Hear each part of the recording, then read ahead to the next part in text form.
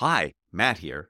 Seasoned leaders know that today's ever-changing landscape demands constant evolution.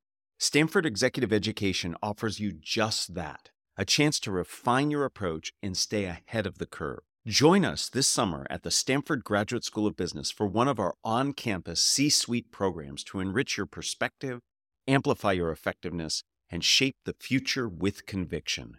Go to grow.stanford.edu/C-suite and apply today. I've always been curious why we give human characteristics to non-human things. For example, we use gender when we refer to our cars, our tools, even our storms like hurricanes. Today we explore gender on people and things. I'm Matt Abrahams, and I teach strategic communication at Stanford Graduate School of Business. Welcome to Think Fast, Talk Smart, the podcast. Today, I am super excited to be joined by Ashley Mart, who is an associate professor of organizational behavior at Stanford GSB.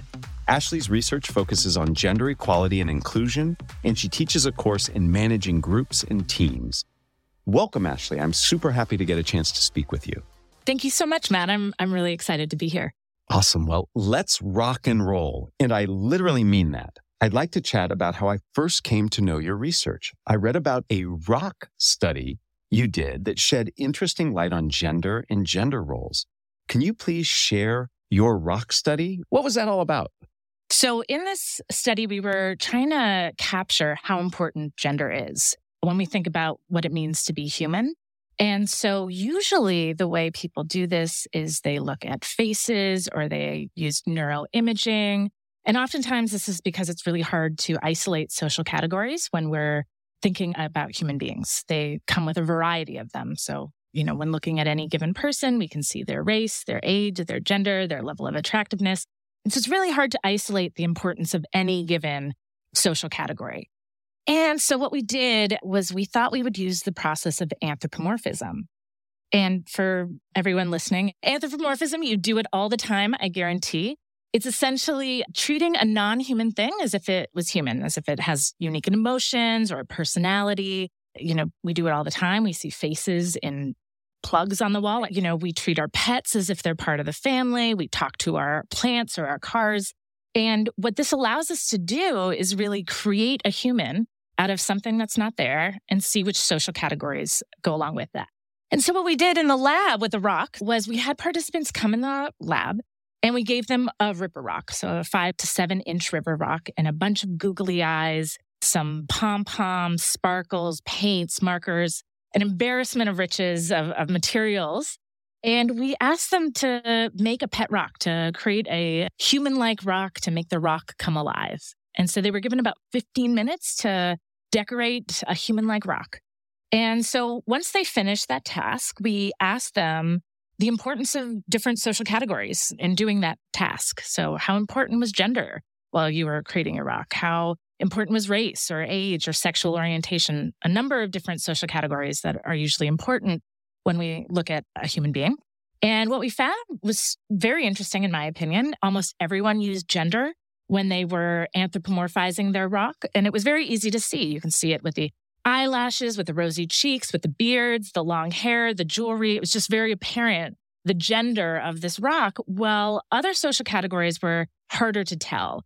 And what was also very interesting about that study was that we found that gender was also the most predictive social category in how human-like that rock was seen to be. And so that study really showed us how important gender is in humanization. That, to me, is just fascinating, not only because of the results, and I think it's interesting that rock and roll, spelled very differently, really make a difference. And I applaud your creativity in the research design and how fun. I mean, it sounds like your lab looked like a kindergarten art center, but it really made some interesting difference. I want to stay on the conversation of non-human things because I hear that you've looked into the impact of assigning gender to technology, things like Siri and Alexa. But what did you find and what can we take away from your work on this assignment of gender to technology, especially in the world of AI and ChatGPT? technology is being increasingly anthropomorphized as technology is fulfilling more human-like roles, more social roles, if you will. We're seeing it imbued with more human-like qualities. From chatbots to virtual assistants, technology is being created in human-like ways. And with the study that I just talked about, we realize this interesting phenomenon is, gender is really facilitating the process of seeing something as human. And so how is that going to affect the way in which we interact with gendered versus non-gendered technology? And one reason it's important to explore the relationship is actually because gender stereotypes in technology are very harmful. So when we imbue Siri and Alexa with a female name and a female voice, what we're doing is reifying these stereotypes and roles of women, that women are more helpful and they're kind and they're caring, which are actually quite problematic. But the results of Malia and I's ROC study, what it really showed is actually gender is this humanizing force that allows people to interact with non-human things as if they're human. And so we looked at that very question in the study that you're talking about, where we thought that gender might provide a way to feel more attached or connected to our anthropomorphized technology. And so we looked at this in a number of ways. One was through Amazon reviews, and we found that, with robotic vacuums, for example, when people anthropomorphized those robotic vacuums and gave them a gender, they saw them as more human-like. And they used more affiliative language when they talked about it. So they used words like, I loved this product, this is my friend. They gave it a name. They really liked the product and they gave it a higher rating. And so that was an interesting finding. And so we decided to test it more experimentally, where we looked at voice assistants, autonomous vehicles. And what we found was even just using a pronoun, so describing a car as a she versus a he versus not describing it with a pronoun at all, we find that people feel more attached to gendered technology in part because they see it as more human-like. And so really that study unearthed this paradox of gender where, gender is problematic. It's reifying some really problematic stereotypes, but it's also this humanizing force that allows us to see something as more human. And so there's really a tension between amplifying these gender stereotypes and also promoting anthropomorphism. I see this happen all the time where people give gendered associations with things that aren't real. I was in a company recently where the conference rooms were all named for women. And that's interesting. And we actually on this show, when I interviewed ChatGPT, we put the typed responses into a voice simulator and we had to choose what voice do we use. And we consciously chose a female voice because we thought it sounded less threatening than a male voice. So you're making me question decisions I make and decisions I see all the time. So thank you for that. It's very provocative. You did some work on the difference between identity-aware and identity-blind approaches to race and gender. Can you define what is meant by these two approaches and what did you find and what recommendations come from that research? Yeah, I'm really glad you brought this research because it actually builds on the importance of gender. So this is really outlining the problems with gender. And so to answer your question about, defining identity awareness and blindness. So the formal definition is these are ideologies around how to best approach differences in diverse settings. And to break that down a little bit, there's really two approaches to navigating diversity. There's some nuance there, but really they fall into two categories. One is about embracing differences, amplifying differences, recognizing differences. And another is ignoring differences or de-emphasizing differences, really focusing on what people have in common. And we've seen this a lot in the race literature. If you've heard of colorblindness and multiculturalism, these are, in essence, diversity ideologies. One is saying we should be aware of race differences, we should talk about them. And another is saying, actually, we shouldn't. We're all people, we're all humans, we're all Americans. We should just really ignore race in favor of a common identity. And so a lot of research, this is not my research, a lot of research, in fact, over 100 papers have looked at race diversity ideologies. And a lot of it has found that multiculturalism or this awareness approach is a better strategy. It leads people to feel more included. It allows people to recognize discrimination or unequal opportunities.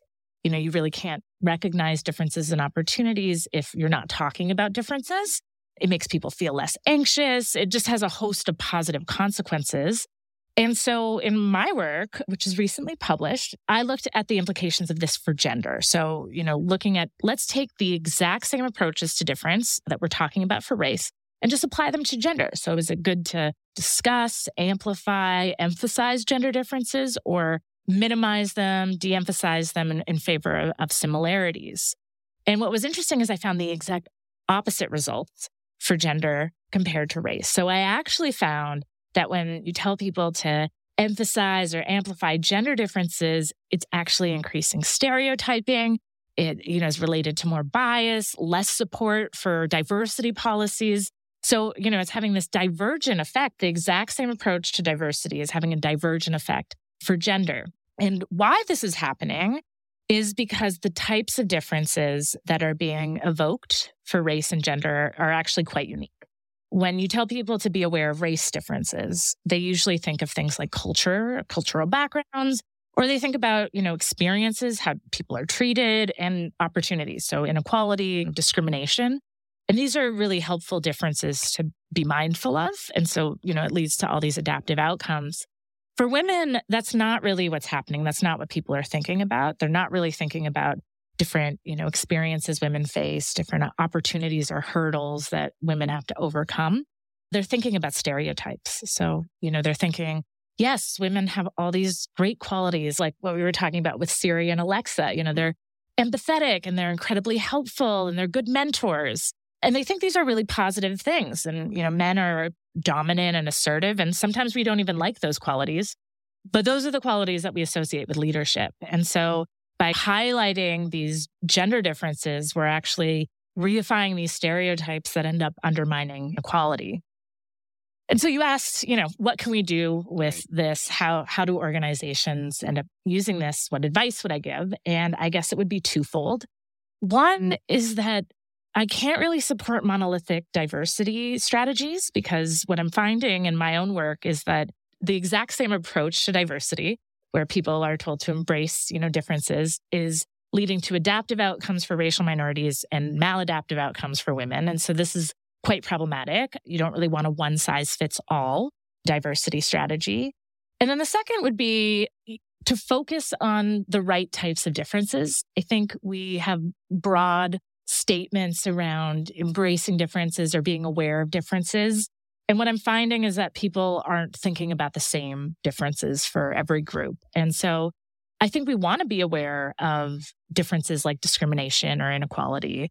And we don't want to amplify these stereotypes around leadership. And so perhaps orienting people around which differences we should be discussing and talking about might provide a fruitful avenue for solving problems related to inequality.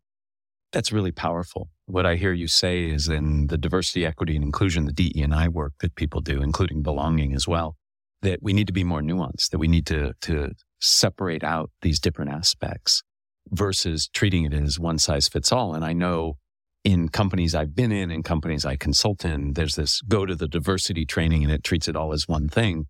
It sounds like it would be much wiser and more equitable and in a more nuanced way. I hope everybody listening reflects on that for sure. I'd like to turn our attention to some other research you've done. You've looked specifically at hiring more women into senior leadership roles. What does this do for organizations in general, as well as for women within those organizations? Thanks for bringing up this study. This is with my collaborators, Sandra Matz, Asher Lawson, and Imral Huda. And what we did in this study is we actually looked at organizational language through shareholder documents and investor calls. And we looked how that language changed after hiring a female CEO compared to not. So what we found is that stereotypes reflected in language changes after hiring a woman. And women, after being hired into the CEO position, tend to be described in more agentic or leader-like ways. And so this very act of hiring a female CEO is actually changing a lot of different organizational language, whether it be investor calls or shareholder documents. So what I took away from this research is actually changing representation can change stereotypes. And that's reversing the intuition that we have when we go about solving diversity problems. When we think about DEI programs, implicit bias training, really the goal here is to change people, to change their own stereotypes, to change their own behavior so that we can create a culture that's more inclusive and end up hiring more women. And what this paper is showing is that actually hiring more women can change the very stereotypes that we're seeking to mitigate through a lot of these diversity strategies. And it kind of leads to this virtuous cycle. So it sounds to me as if doing both could be really helpful, hiring more women and also continuing to work on the stereotypes. And then all of a sudden you get this multiplier effect. Absolutely. And that goes back to something that you just said, which is DEI programs are incredibly difficult. And if I've learned anything, that everything is more complicated and more nuanced than I think I previously knew. And so I applaud diversity programs and companies that are implementing them because they're important. But certainly they are hard and they are challenging and they require a lot more nuance than I think we're currently giving. So that's advice to everyone. It's keep up with the work, but just do the work in a more nuanced, reflective way and take advantage of your research and that of others for sure. I want to move away from your research and into your teaching. You teach a course on managing groups and teams. Can you share 2 key concepts you cover as well as the role that communication might play in successful team management? Yes, I love this course. So I think groups and teams are so important. They're really what makes organizations and, the human species successful. We are really a successful species because we're able to work well in groups. So this course is a pleasure to teach. We cover a lot of concepts. So we talk about diversity and hierarchy and process. So it's really tough to pick one of my favorite. I think one topic that covers a lot of different problems is the idea of process loss. So process loss is really anything that undermines a team's performance or ability to succeed. And sometimes those problems fall into coordination, so people's ability to work together. Sometimes motivation, where people become, not willing to put in the effort, and sometimes ability. So we don't structure teams in ways that allow them to use the talent within them. And one of the solutions that we talk about is roles. So it's really important in teams to have roles, to know who to turn to for what, to know who's in charge when, so that you can effectively focus on your task at hand. And so that's one thing that I think is really important and I try to cover in my class. And it also leads to your second question here, which is we talk a lot about roles in communication, and that's very important. So in order to effectively communicate, there are different roles that you can have and you can use. And so we talk about the 4-player model, which is essentially breaking down actions of communications in teams. And so there are 4 possible acts that one can use in a team when they're communicating. One is a movement where someone initiates something, they have an idea, they recommend something. So that's a move. And there's support where someone amplifies something that the mover has said. They support it, they reify the intention. There's also opposition where someone says, I disagree, I think we should take a step back. And then there's reflection where people reflect back what's going on as a team or some of the dynamics that are happening.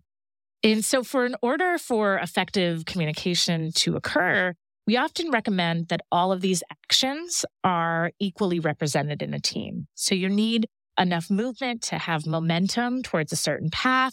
You need support to create cohesion in a team, to make people feel like they like each other. You also need opposition so that you're not blindly moving down the wrong path. And you need reflection to create collective intelligence so that teams can understand how they're working together and do better on the next task. So not only do those 4 acts need to be equally represented in a team dynamic or conversation, but they should also be equally represented in terms of an individual. So you want to make sure that you're engaging in all 4 of these acts. If you get stuck in a role where, let's say, you're the opposer, and you're always saying, I don't want to do this, or I don't think this is a good idea, you might just, be seen as the curmudgeonly person who's disagreeable, rather than the person who's bringing up actually a very good problem or something that people should pay attention to. And so in sum, I think the class highlights the importance of different roles, and those roles could be the leadership roles, they could be your role on a team and how you contribute, and they could also be the roles that you play in creating effective communication.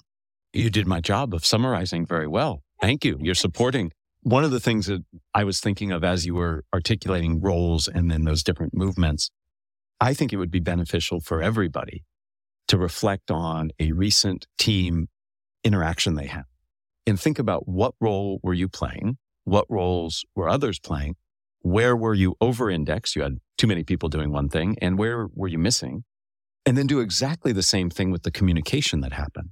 I often talk about, and listeners have heard me say this, that we need to reflect on the communication that we have in our lives in order to change it. Otherwise, we're doing that definition of insanity, same thing over and over again, expecting different results. And you gave us some very interesting tools and ways of breaking that down. And thank you for that. I think that all of us could benefit from reflecting on the roles we had and the moves we and others made.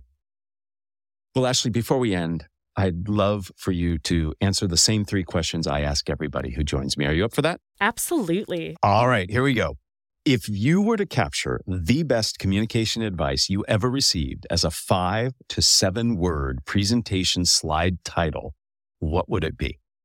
Don't be afraid to use silence. I like this advice. It's actually thinking of it on the spot, but I think silence is a powerful tool. I think oftentimes when we're communicating, we're afraid of it and we try to fill gaps and voids in conversation. But I also think that prevents us from listening, from being able to engage, and also to exude an executive presence. The most effective communicators I know are really the ones who are comfortable with silence. They let the room speak. They summarize what's going on and engage with what's going on because they're able to hold space for that. Did I wait long enough to prove the point? The power of silence is very real. And it signals so many things. It signals comfort. It signals listening. It invites reflection. It's a powerful tool. And it's one, as you rightly mentioned, I believe, people don't focus on. It makes us feel very uncomfortable. Question number 2, who is a communicator that you admire and why? I would say Deb Gruenfeld. She's my colleague here at the GSB, and I just love watching her communicate. She uses silence so well. She is a perfect example of someone who really is so powerful and doesn't need to talk all the time. You know, when I came into the classroom and I started teaching MBAs, I did this thing where I would come up to the front of the class and I would clap and say, hey, listen up, I'm here. And, try to get their attention in that way. And I would think that I needed to talk to be the one who's sharing information and teaching them something. And then I watched Deb teach, and she just comes up to the front of the classroom and she's silent and she waits for people to stop talking and engage with her. She is really able to hold space for other people to talk. She really listens, and there's such power in using those tools to communicate. So I really admire the way she does it. I'm still learning to do it as well as Deb. I'm not even close, but I've learned a lot from her about communication. So Deb is a wonderful person and a fantastic teacher, and she was one of our early guests. So anybody wanting to listen to the way in which Deb communicates, please go back and listen to that episode. It was all about power and nonverbal presence, and it was fascinating. All right, question number 3. What are the first 3 ingredients that go into a successful communication recipe? The words I would use are listen, engage, and express. So we've talked a little bit about listening with silence. Tell me more about engage and express. I think engaging comes from listening, so you need to do that first. But really hearing what people are saying and engaging with those particular questions and those particular problems. I think sometimes, at least I used to, have set points that I wanted to communicate. And oftentimes I was missing what people actually cared about or what they actually wanted to know. And there was a better entry point for me to do that if I really took in what they were saying and tried to engage on that level. So that's where that piece of advice comes from. And then express is going against that advice in some ways. It's engaging. But if there is something at the end of that you still want to communicate or you still want to say that either violates the room or what people want to engage with, I think that's still important to communicate because there should be a message that you want to transmit and for people to hear and listen to and leave with. So in essence, you need to share your voice, to share your opinion, even if it's not what was expected. I like it. I'm a big fan of trying to remember things. So it's EAL. It's express, engage, and listen. I'm glad you said that. I was hoping for 3 E's. It didn't happen, but I think it works. Well, Ashley, it was a true pleasure having you here. I learned so much. I learned that some of the things that I did and my children did as kindergartners can actually enlighten us academically, that nuance is important when it comes to diversity, equity, and inclusion, and really reflecting on our roles and the type of communication we have in teams is so important. Thank you so much, and I appreciate the teachings you provided us with. Oh, thank you so much. It was so fun to be here. Thanks for joining us for another episode of Think Fast, Talk Smart, the podcast from Stanford Graduate School of Business. This episode was produced by Jenny Luna, Ryan Campos, and me, Matt Abrahams. Our music was provided by Floyd Wonder. For more information and episodes, find us on YouTube or wherever you get your podcasts. Thank you, and please make sure to subscribe and follow us on LinkedIn. Hi, Jenny here. I'm the executive producer of the show. I know Think Fast, Talk Smart listeners love to learn and hone their communication and leadership skills. Here's a fantastic opportunity for you. Stanford Graduate School of Business offers more than 50 executive education programs, in person and online, designed for leaders of all experience levels and career interests. Unlock your leadership potential and go to grow.stanford.edu/execed to find the program for you.